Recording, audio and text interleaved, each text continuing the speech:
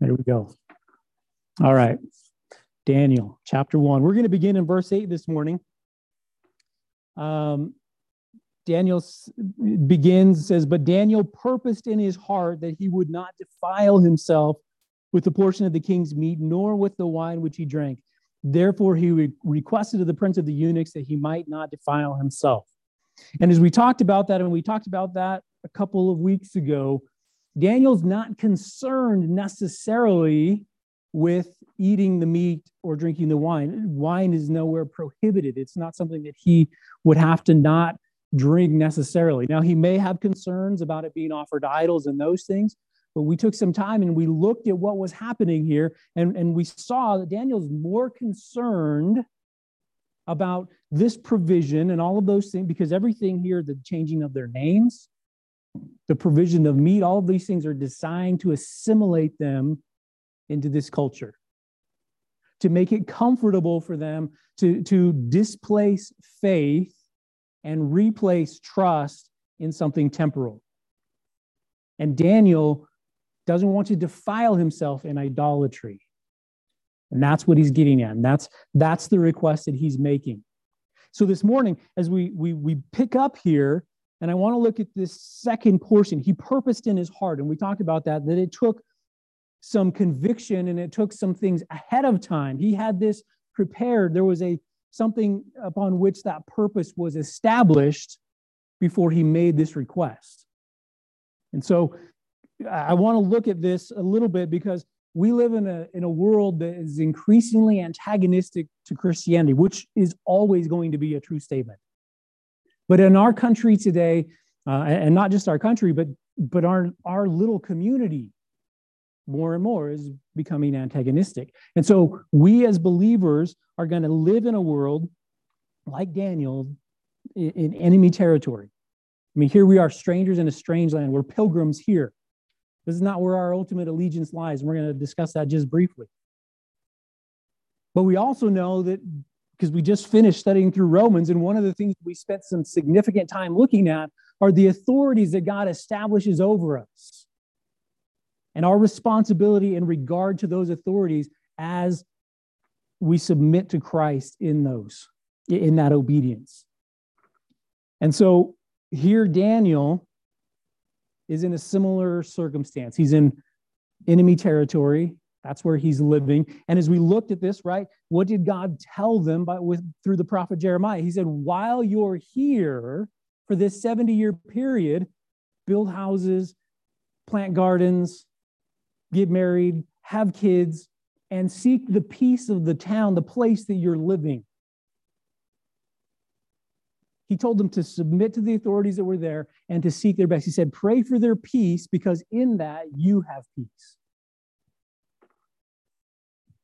And we see that God is moving in all of this. He's established these authorities for this 70-year period to be Babylonian authorities. And so Daniel makes an appeal to authority. He says, I don't want to defile myself. Daniel and his three buddies, right? We have Hananiah, Mishael, and Azariah. And we're going to do our best to call them by their Hebrew names, right? Why? Because we all know Meshach, Shadrach, and Abednego. But those names were given as a means to try and assimilate them. And their names, as we looked at a couple of weeks ago, right, they're reminders of God's faithfulness. So we're going to try to use those. But Daniel appeals to the authorities that God has established over him. He and his buddies ask that they want to eat, as it says here in the King James, pulse, which just means vegetables. They want to be on a vegetable diet. Right? Here it is. The king provides everything necessary, all the good stuff, but we want our trust to be wholly and completely in the Lord, so give us vegetables. Even in the request that is made. If he was concerned about idolatry and eating meat sacrificed to idols and those things, his request could have been different. The vegetables could as easily in this culture have been sacrificed to idols as well. I mean, we have that going all the way back to Cain. This is not new territory. If the enemy is going to take the authentic, the real, what God has asked for, and he's going to twist it and put it on its head, it's no stretch of the imagination. And not only that, but from extra-biblical sources, we know that the Chaldeans, Babylonians, that's part of their worship. He's not concerned about eating the meat sacrificed to idols. He's concerned about his faith being misplaced, being drawn away. So he asked, let us eat vegetables.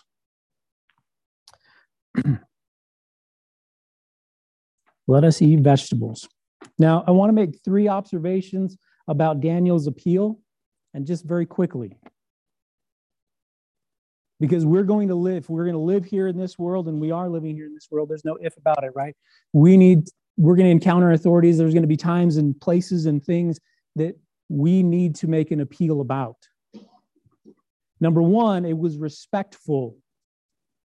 Daniel is not making a request here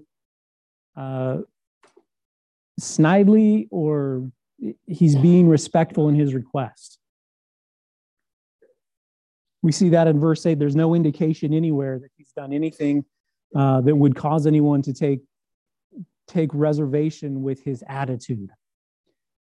He expresses his conviction. And I think it's fully understood that this is not the conviction of those people who are there.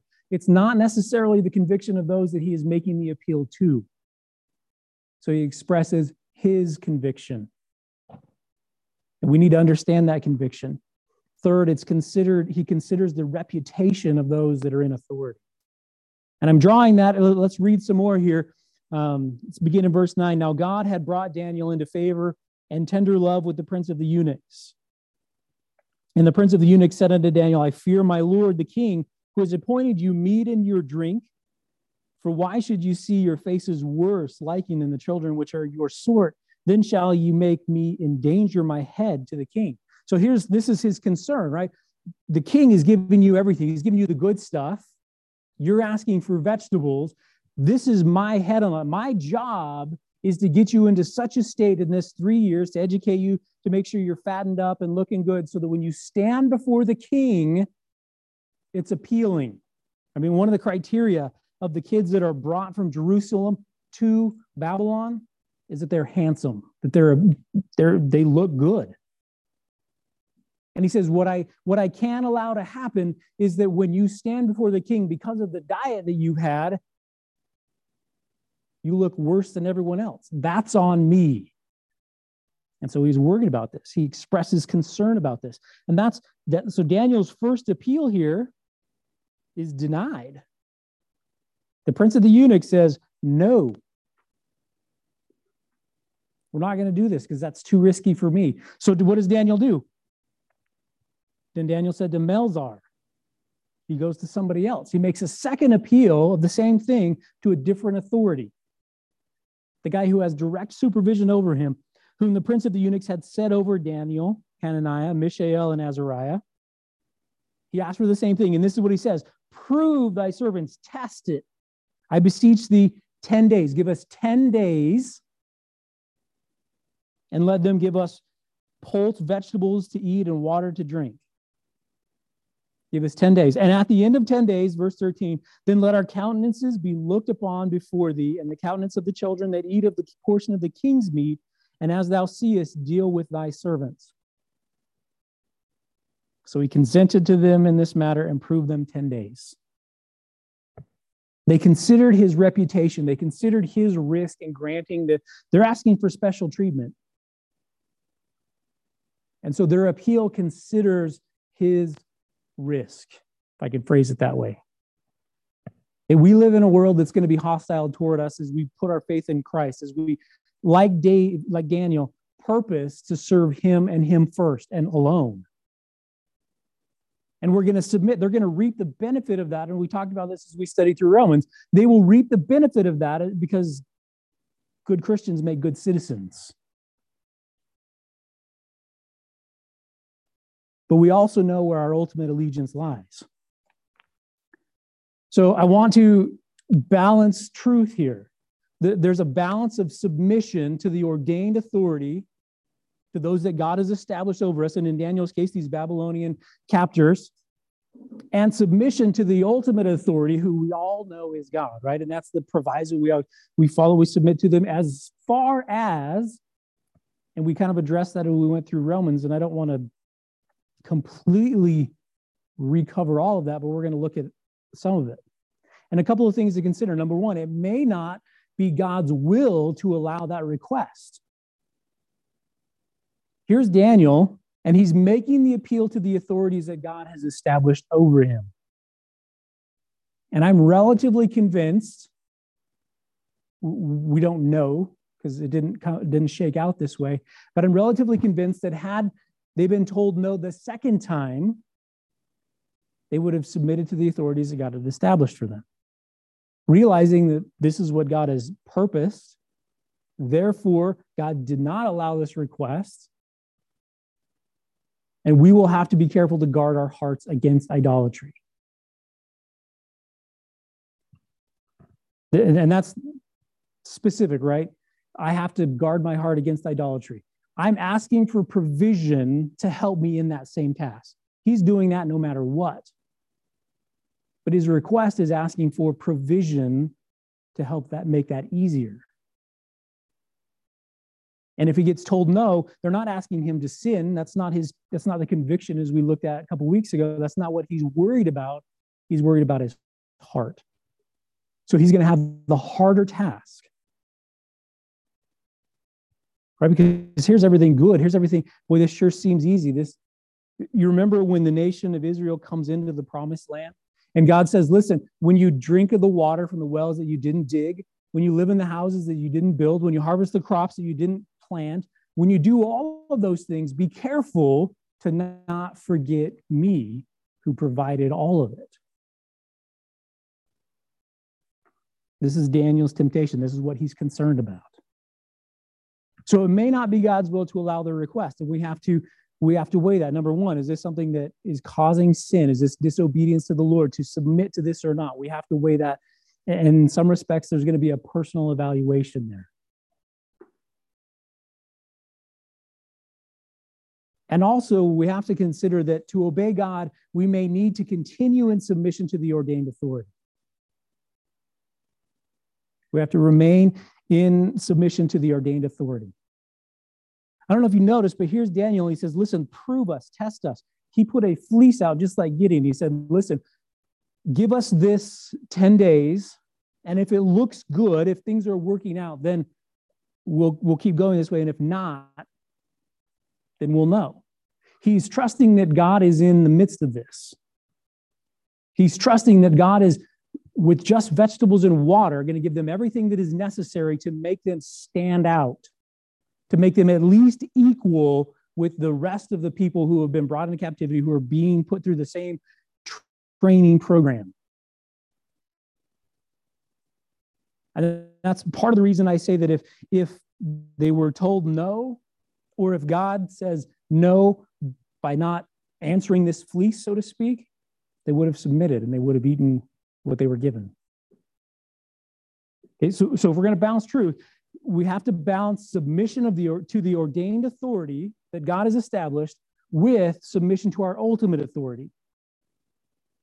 And we have to realize that it may not be God's will, that he sovereignly may be using them to tell us no, and that we have to submit to that authority because it is our obedience to God. Whosoever therefore resists the authority, resist them as the oracle of God. We read that in Romans, okay? Now, just to lay a foundation here, right? God is, turn with me to Romans 13. God is the ultimate authority.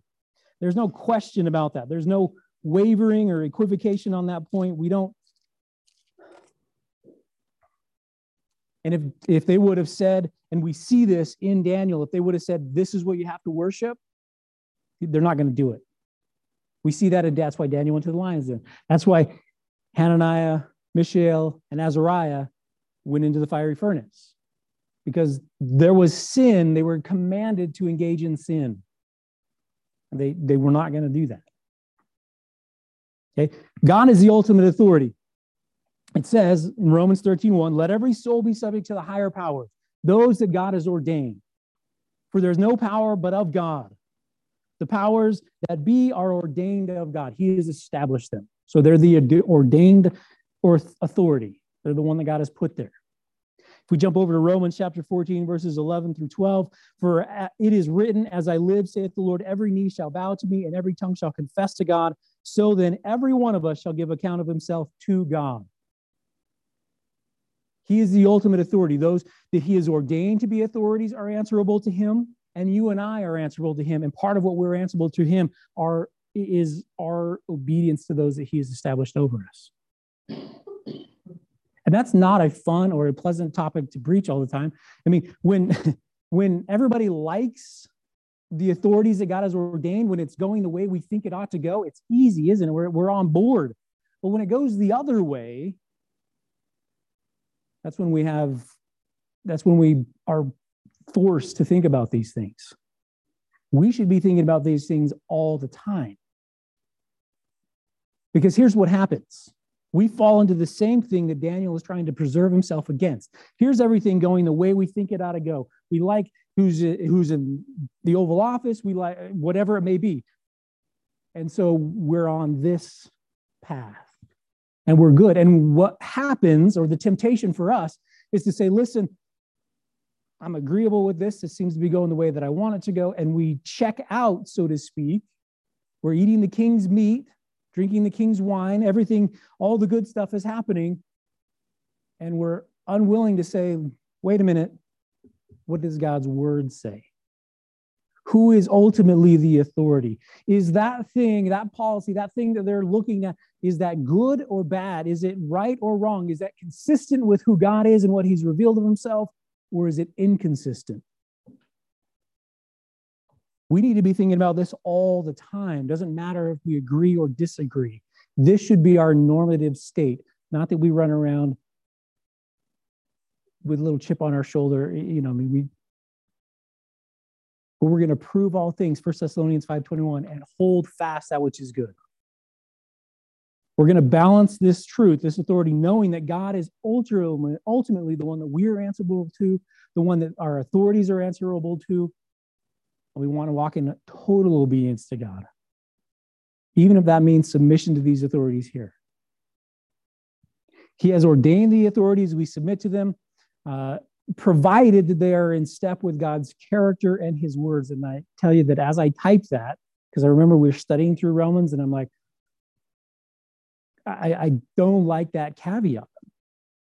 It's true. It is true. Because, and we see it in Daniel. More than once, we see it in Daniel. It's out of step with God, and so therefore we cannot and we will not.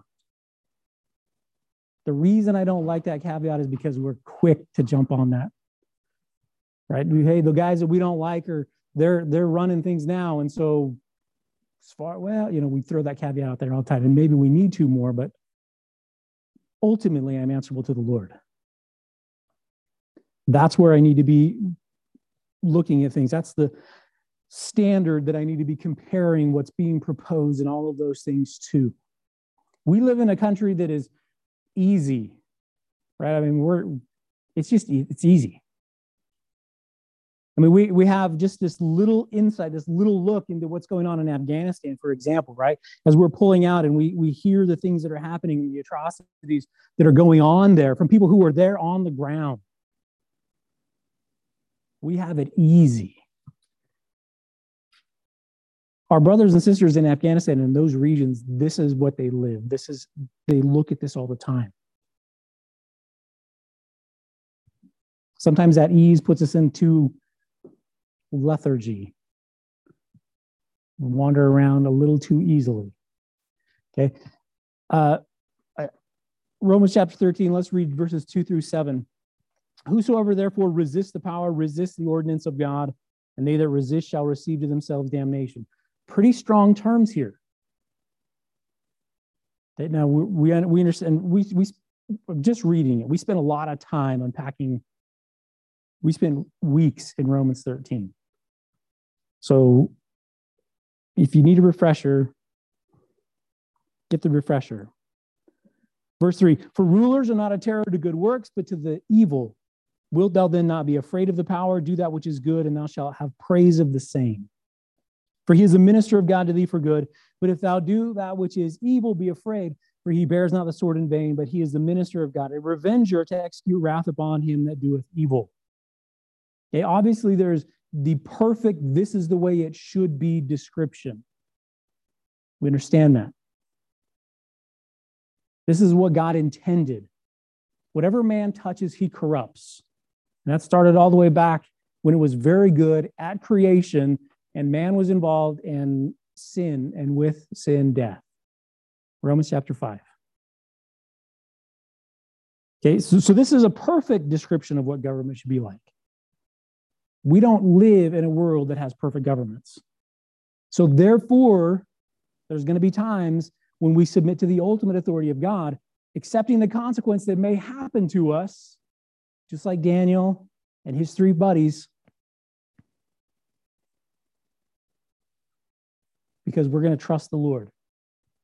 And as you read through and as you look at those things, as you see throughout history, the witness of those martyrs, those who took a stand and said, we're going to stand for Christ and his plan and purpose and will, despite whatever's going on, no matter what's going to happen to me, we see that stand taken and we see the explosion of the gospel. We see that witness, that if those persons would give their life for something, I should really probably look into that. We have those kinds of things. That's what's happening in Afghanistan. If you talk to people who are there, missionaries who were or are there, the church is exploding. Okay, so this is a statement of the perfect government and our perfect interaction with a perfect government. It's not perfect. But our ultimate authority is to God. Where we can submit to them, we do so. Where we can't, we stand. And we stand upon God and his word, completely and wholly. And I call that standing in faith. Some people call it standing alone. Dare to be a Daniel, dare to stand alone. I mean, we've heard this, maybe you've heard this song, maybe you haven't. But there it is, right? I call it standing in faith. Because here's Daniel, and we forget about his three friends. They're right there with you. They made the same stand. They were the first ones in the fire. Daniel standing in faith. And he would have done it even if he was alone. We may have to consciously stand in faith to trust and obey God and live in obedience to his word and against the authorities that he has ordained. We may have to. And I'm saying that directly to you and I. We may have to. Unfortunately, that's the world that we live in. We may have to. And we need to make sure that we are prepared. Grab one of the newsletters for this month. It's part of what I'm talking about. Are we ready? Daniel purposed in his heart, but he was purposing based on what was already there. We're going to talk about that this morning just a little bit. What is already here? What are we going to stand upon if we have to do this? We have several, and I've got some examples here. I want to look at some examples this morning. Okay, let's turn to Genesis chapter 6. In Genesis chapter 6, we have the account of Noah's flood. Okay, and I go to this verse, Genesis chapter 6, verse 5, says, and God saw the wickedness of man was great in the earth, and that every imagination of the thoughts of his heart was only evil continually. That is a pretty thorough and complete statement of absolute sinfulness. That's where they were abiding. That's what they were about. What was the abundance of the heart? Sin. That was their only meditation, their intent. And what came out? Sinfulness. We jump down to verse 9. These are the generations of Noah. Noah was a just man and perfect in his generations, and Noah walked with God. And as we look in 2 Peter chapter 2, verse 5, it says that Noah was a preacher of righteousness. So here he is in this perverse generation, this crooked generation that's continually engaged in sin. That's what they're thinking about. It's what they're pondering. It's what they're meditating on day and night. Only evil continually. And here's Noah. He's upright in his generation. He's standing against that. Not only that, he's preaching righteousness. In other words, Noah is saying, What you're doing is sin. This is righteousness. This is what God expects of us. This is what he's demanded from you and I. Noah was probably not a very popular person, but he stood in faith, and he preached that anyway. David's another example. Turn with me to 1 Samuel. Noah stood against a generation of people. David stood against friends, people that should have, in many respects, been giving him good advice. 1 Samuel, and I'll just tell you this happened in David's life, this almost identical circumstance twice. And both times, David was the only one that stood against what was being, hey, take advantage of this. He stood against it, and as we'll see. 1 Samuel 26, let's begin here in verse 8. Then said Abishai to David, God has delivered thine enemy into thine hand this day. And I'll just pause there, right? Just a little background. If you want to get, here they are. Saul is on his way to Gibeah. And David has the opportunity. Here he is. David could easily kill Saul. That's a circumstance. You can read it. There's two ways that it happens. Like I said, it happens twice, but you can read just the first few verses of this chapter. You'll get the context of what's going on. Basically, they snuck into the camp. That's what happened. And Abishai says, listen, this is it. David, God has delivered him into your hands. Go ahead and kill him. And David said in verse 9 to Abishai, destroy him not, for who can stretch forth his hand against the Lord's anointed and be guiltless? Which is an interesting thing, right? I mean, the throne has been removed from Saul at this point. All of these things are true. David he's going to be the next king. And he says, this is the authority that God has established right now. We're not going to kill him. I mean, everybody would have, not only that, but it's common practice. When you take the throne, you kill everyone who may have another claim against the throne.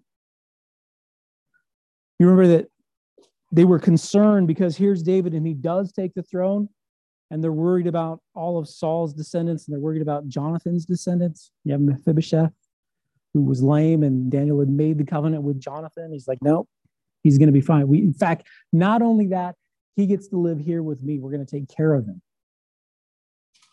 Because it's not uncommon. In this day and age, in these monarchies, this is what's happening. So for David to have stretched out his sword and to have taken Saul's life wouldn't have been a controversial thing. But here is David, a man after God's own heart, and he looks at it differently, and he says, no, I'm going to stand in faith. I'm going to consciously trust and obey God and live in accordance with his word, even though everyone's saying I should do something different. David said, furthermore, as the Lord lives, the Lord shall smite him. Not only is David walking in faith, he's walking in faith for the timing of his ascension to the throne.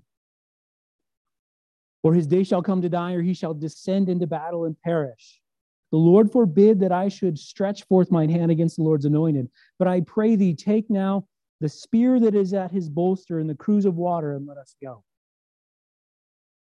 And if you read on, you'll find, hey, when everybody wakes up, David's like, listen, I could have, but I didn't.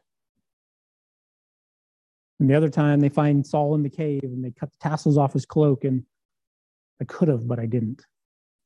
He stands alone. He stands in faith and trust of what God is doing, even though he could have done something different. We see John and Peter in Acts chapter 4, right? In Acts chapter 3, turn to Acts chapter 4. We'll hit a few verses here. But in Acts chapter 3, they come to the beautiful gate, remember? And there's the lame man. He's been lame since birth. And he's there begging.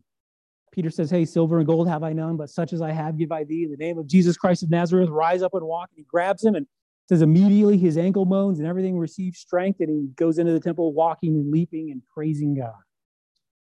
And what happens? These two apostles are now on trial for the paralytic man.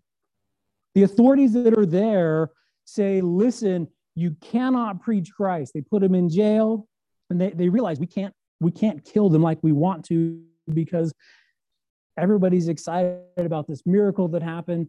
And you can read about this in chapter 4. But so what do? They just command them, you cannot preach in the name of Jesus Christ anymore. These are the religious leaders. These are the Pharisees, essentially, these are the guys who should have been paying attention. These are the guys who also conspired to have Jesus put on the cross. And they tell him, you can't preach in Jesus' name.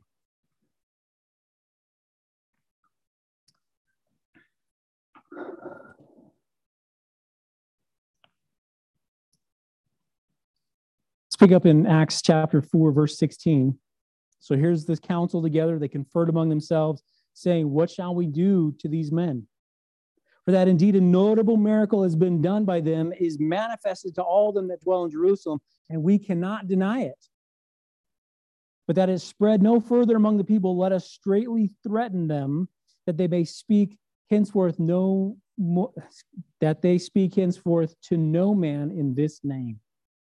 And they called them, and they commanded them not to speak at all or teach in the name of Jesus.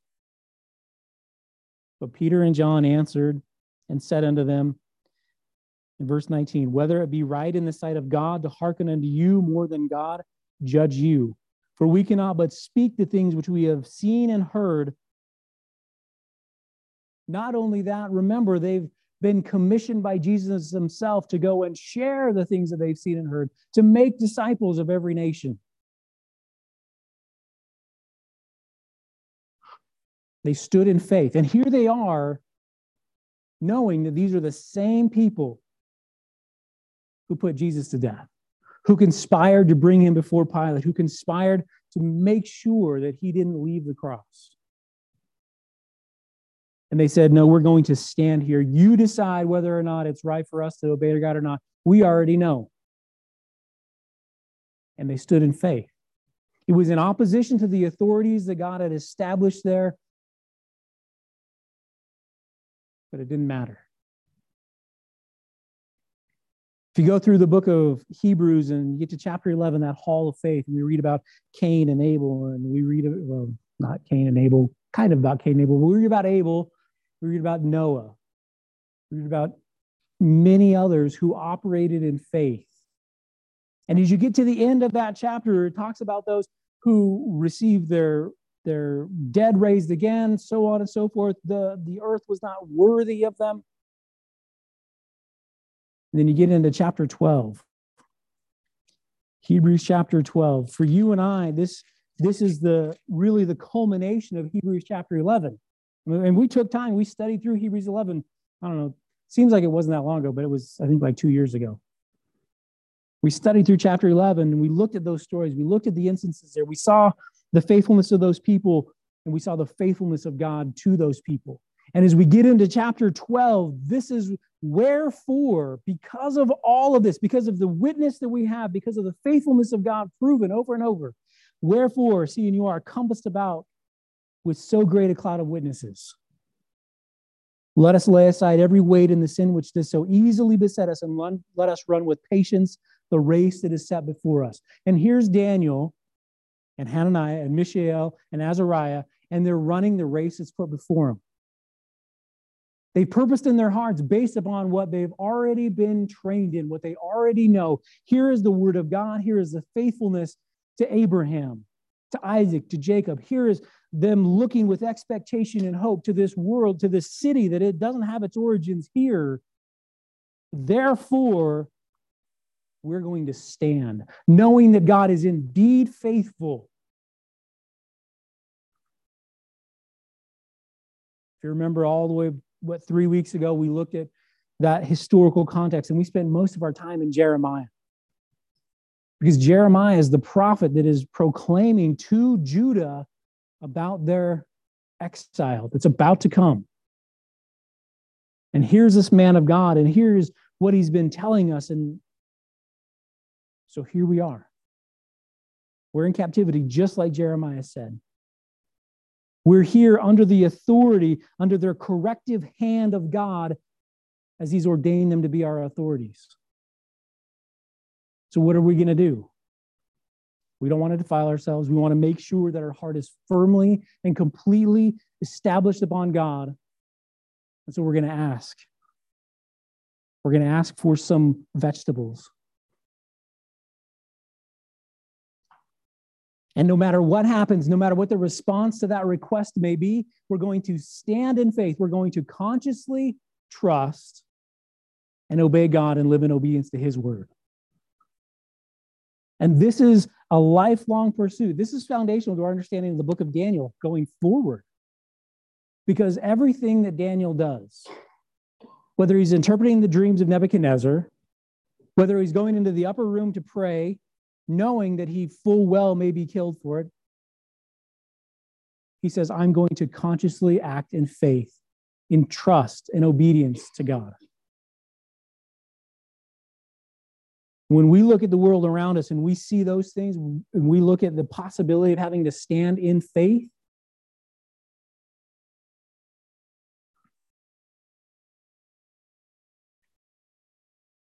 is that the abundance? Is that what's there? Is that what's already there?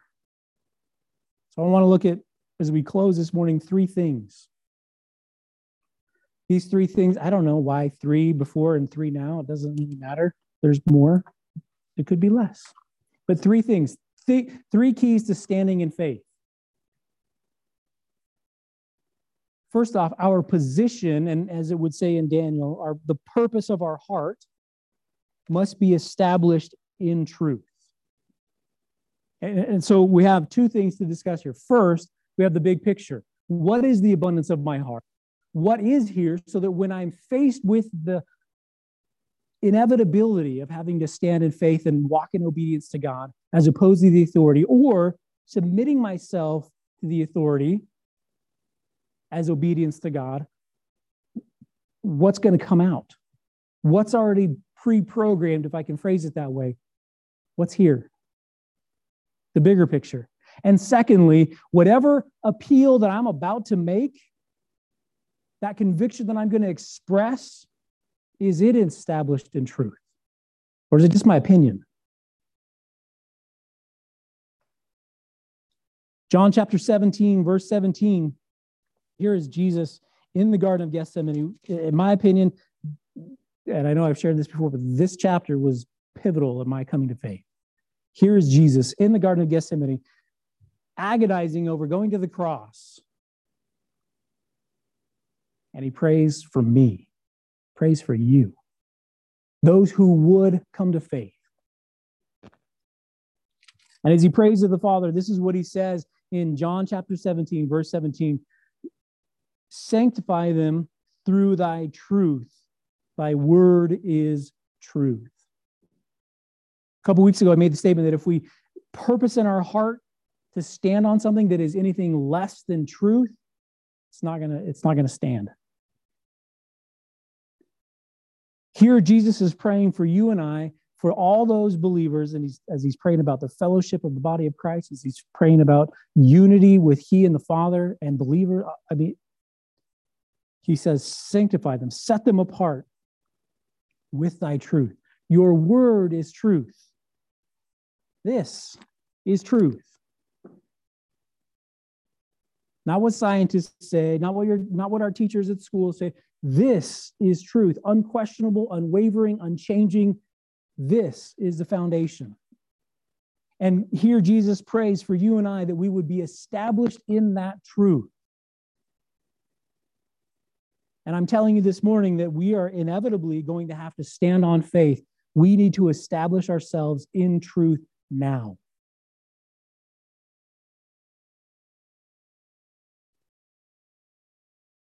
Second Timothy 3, 16 and 17. These should be familiar. These are memory verses in the past, right? All scripture is given by inspiration of God. And it is profitable for doctrine, for reproof, for instruction in righteousness, that the man of God may be thoroughly furnished unto all good works. Here's the word of God. Thy word is truth. This is what God has given you and I to establish us in that truth, to pre-program our heart to stand in faith. And I know that it's something that we talk about a lot, and it's probably a cliche at this point, but it is nonetheless true.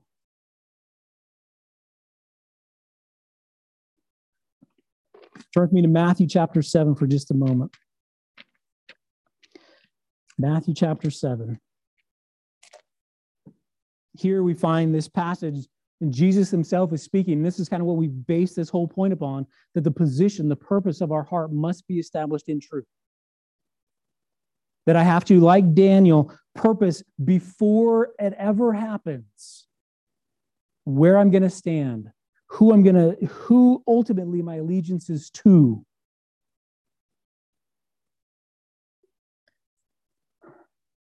Matthew chapter 7. Verse 24 through 27. Therefore, whosoever heareth these sayings of mine and doeth them, I will liken him unto a man wise, which built his house upon a rock. And the rain descended, and the floods came, and the winds blew and beat upon that house, and it fell not, for it was founded upon a rock.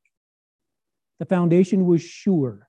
The purpose had already been done. The work, so to speak, to engraft the word of God into us, to fill the abundance of our heart with truth, was done. Foundation was laid. And when everything went sideways, when the rains came, when the floods came, it stood. And we do that. We do that today. We do it now. We can't do it later. There aren't enough sandbags. There isn't enough time. None of that. It happens now. We purpose to do it now.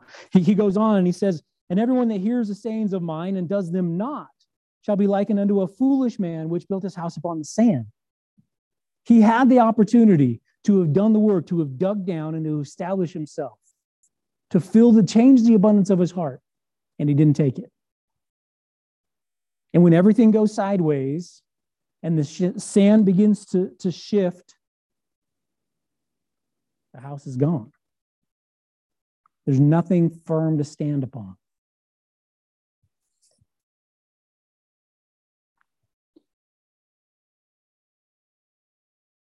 Our position, the purpose of our heart has to be established in truth. And I would add to that point that it has to be established beforehand. We talked about that a couple weeks ago. It has to be established beforehand. Why do we memorize scripture together? Why do we hold one another accountable to do that? It's changing the abundance of our heart. It is building foundation. Why do we endeavor to build fellowship through prayer and all these things? Because it's foundational. We're helping one another dig down and build upon the rock. So that when it goes sideways, I don't see you, who I love dearly, washed away.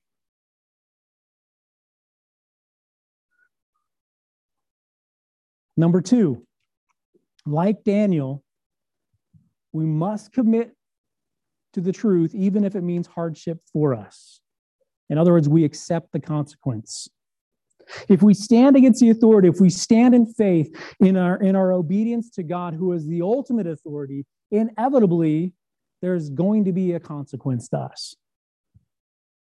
Now, here's the thing. We can't expect the consequence to be fair, just, right, or noble.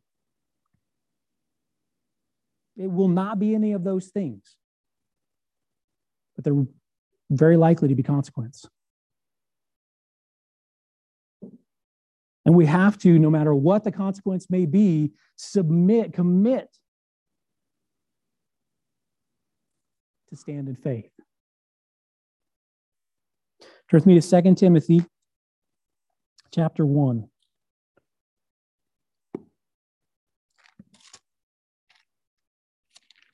Second Timothy chapter 1. Let's look at verses 7 through 9. This is Paul, and he's writing to Timothy, his own son in the faith. He says, this man that he has led to the Lord, that he has discipled, that he has helped dig down and build upon that rock. He has concern for Timothy. And he says in verses 7 through 9, he says, desiring to be teachers. Okay, there are those who have swerved, have turned aside, vain jangling. I mean, they're just spouting off, in other words. They desire to be teachers of the law, understanding neither what they say nor whereof they affirm. Okay, they don't know what they're saying. The problem is this, and this is the problem today, as much as it was then, and maybe more so, that's what people want to hear. Those people with the itching ears, and they heap to themselves teachers that tell them only what they want to hear. Paul was writing to the same guy about the same thing, right? This is part of it. He says they desire to be teachers of the law, understanding neither what they say nor whereof they affirm, verse 8. But we know that the law is good, if a man use it lawfully. Knowing this, that the law is not made for a righteous man, but for the lawless and disobedient, for the ungodly and for sinners, for unholy and profane, for murderers of fathers, murderers of mothers, for manslayers. And he was on. The law is not made for the righteous man. We know that the law is good, that what God has said is good.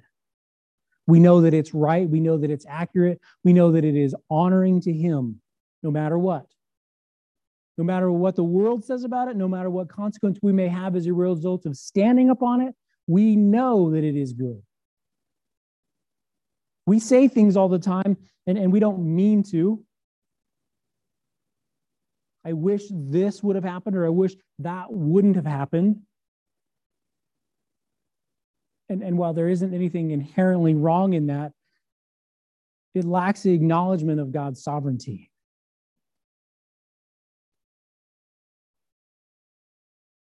Whatever God has said is good.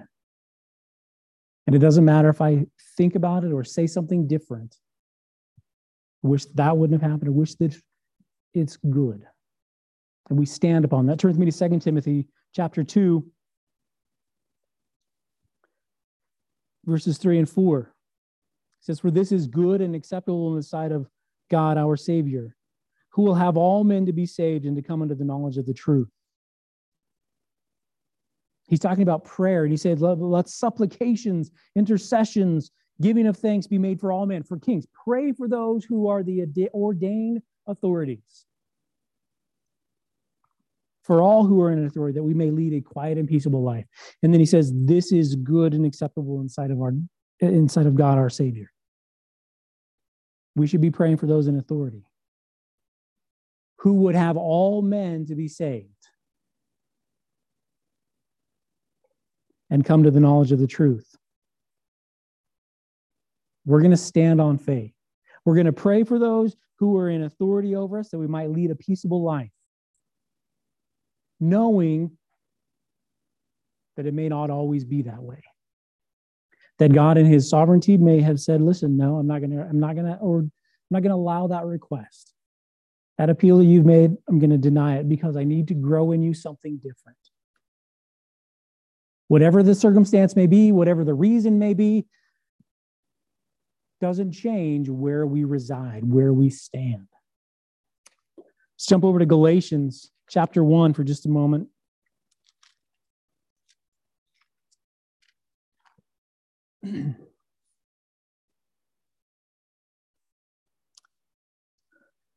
Just by way of encouragement to you and I who are looking and faced with the reality of perhaps having to stand upon faith, knowing that there are consequences, knowing that that even may require of me my life.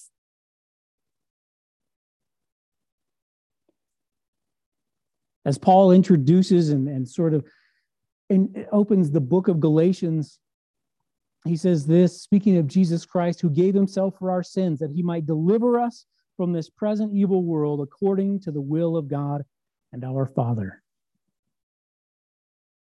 It doesn't matter what happens, right? Because these ungodly authorities, these over here, put us to death, doesn't mean that we've somehow lost out on heaven, right? That's not true. We are secure in our faith in Christ.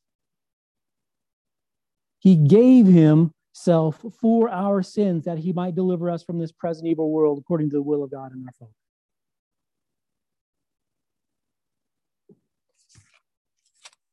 Galatians 6:14 says, but God forbid that I should glory, save in the cross of our Lord Jesus Christ, by whom the world is crucified unto me, and I unto the world. It's an interesting thing for us to think about, because here we are talking about standing in faith, even potentially to the giving of our lives for that faith, walking in obedience to God. And I realize that it's sort of heavy. But Paul says, listen, I'm not going to glory in anything. I'm not going to glory in this life. I'm not going to glory in the accolades and all of those things. I mean, Paul was a Jew of Jews, right? I mean, he was the guy. He was from the right tribes. He went to the right schools. But he says, I count everything as dung for the excellency of the knowledge of Christ. He says, I'm not going to glory in anything save in the cross of our Lord Jesus Christ, by whom the world is crucified unto me, and I unto the world. Remember in Romans chapter 6, as we're going through there, and he's talking about, listen, reckon yourselves dead unto sin. In the same respect, we are crucified unto the world. We are dead to the world. We have been freed from it. We have the full honor and privilege of serving the Lord Jesus Christ completely and wholly, without any reservation, without anything holding us back. And that's part of what Paul is talking about here. The world is crucified unto me. It means nothing. It holds no sway. It doesn't pull me this way or that way. Now, we live in a world that concerns us. We as parents have all kinds of concerns for our children, and what they're going to have to go through that I never had to think about going through. All the more critical for us to help them in these things, to stand in faith. But he says, the world doesn't hold me. I am crucified to the world, and the world to me. Reckon yourselves dead. Stand in faith. There is no guarantee. We're not to point number 3 yet, but there's just continuing on that same theme, right? There's no guarantee of ease in this life. It just is the truth. There's no guarantee. Just because I put my faith in Jesus Christ doesn't mean pie in the sky and no flat tires. It just, doesn't mean that when you work on your car, you're not going to break it more. It just isn't true. I mean, those things are trivial, I understand, but we understand the parallel. Jesus said in John 16, verse 33, if we want to know what to expect as a believer, these things I've spoken unto you, that in me you might have peace, right? So just pause there. First of all, we can expect peace in Jesus Christ. And you can look at the context here, all of these things. He's talking about going to the Father. He's talking about sending the Holy Spirit, who's going to reprove us in truth and righteousness and the judgment. All of that's this chapter. That's where we're at. But he says, I've given you these things. I've spoken this to you so that in me you might have peace, comfort, an understanding of what is coming. In this world you shall have tribulation or hardship or persecution. All are applicable, but be of good cheer. Don't be down. I have overcome the world.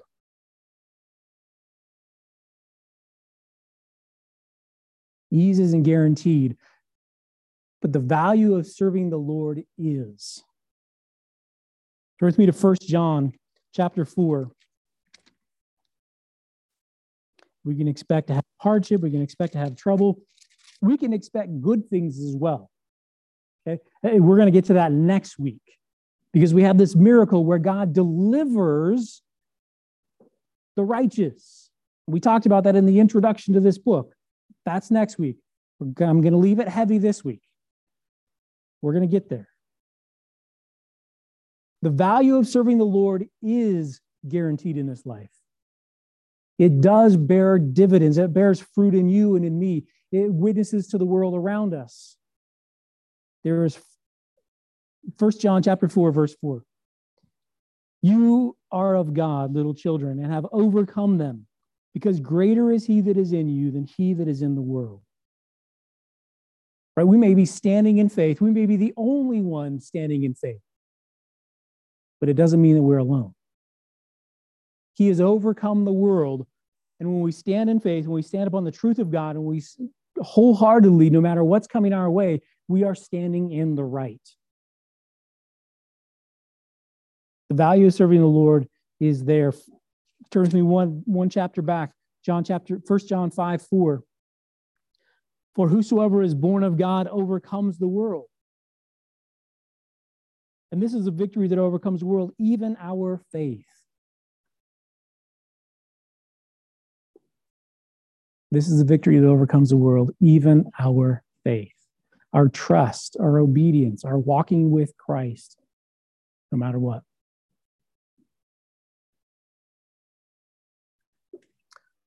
Third, standing alone is not reactionary, but it's based on our love of the Lord. It's not reactionary. First of all, there should be no surprise that we're going to have trouble. But it's also not something that I'm doing in response to the hardship that is around me.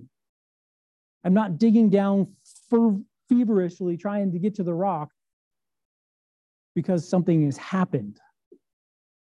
I dug down and did that because of my love for the Lord.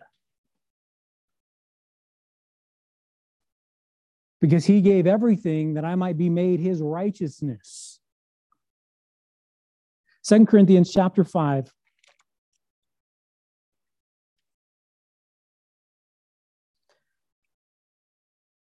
Second Corinthians 5, verses 14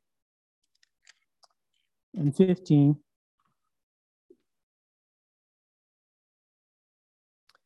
Says, for the love of Christ constrains us,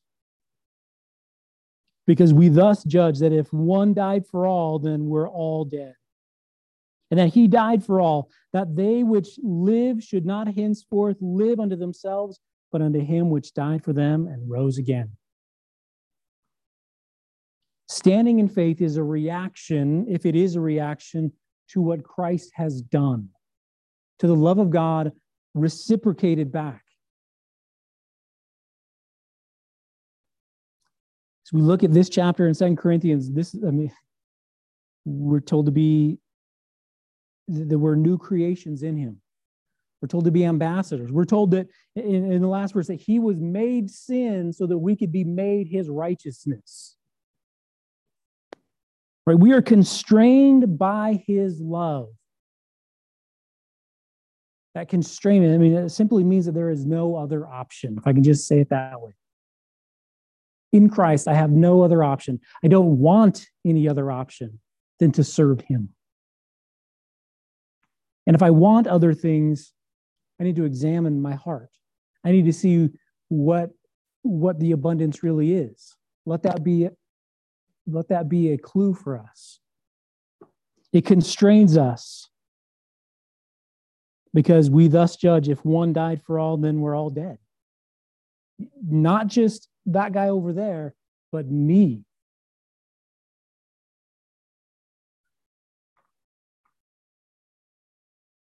And that he died for all, that they which should live, not henceforth live unto themselves. Right? We already tried that. We already lived for ourselves.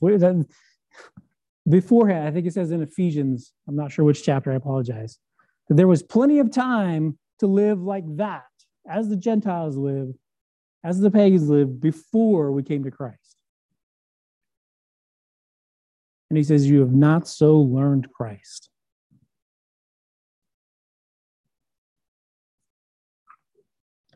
We henceforth live unto him who died and rose again,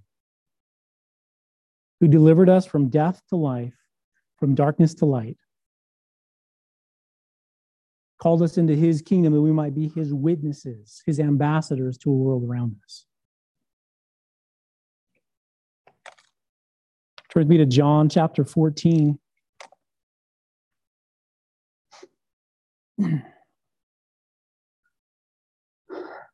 John chapter 14, let's read verse 15. Jesus would simply say, if you love me, keep my commandments. If you love me, keep my commandments. In verse 21, he says, he that has my commandments and keeps them, he it is that loves me. And he that loves me shall be loved by my Father, and I will love him and will manifest myself to him.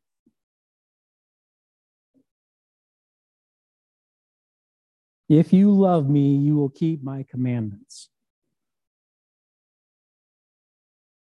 We're not talking about earning or meriting favor with God. We're talking about a reciprocation.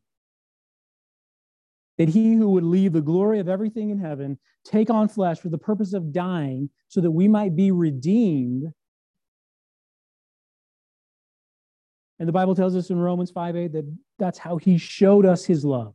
God commendeth his love towards us, and that while we were yet sinners, Christ died for us. If you love me, keep my commandments. If you love him, we will reciprocate in obedience.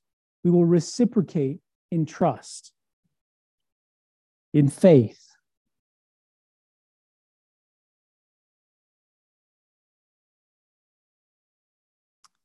Revelation 4:11, if I can just use this as a means to close up. Speaking about the authority of God, about him being the ultimate authority. Speaking about the purpose that we have in Christ, even outside of Christ, but in Christ in particular. It says, thou art worthy, O Lord, to receive glory and honor and power. For thou hast created all things, and for thy pleasure they are and were created. Our chief end, the most important thing, I'll just say it that way, is to know and to serve God and to rejoice in fellowship with him forever. In this life, we know we may have trouble. In this life, we know we may have hardship. But we also know that in this world, in this life, we have victory, that we've been delivered, that we have a sure foundation of truth to stand upon. And that because there is trouble, because there are those who stand against God, his will, his plan and purpose, we're going to have to stand with him. And sometimes that puts us in opposition to the world around us. Will we stand? What's the abundance of our heart? What foundation do we hold now before it happens? Let's pray. Lord, we thank you for the opportunity to gather in your name.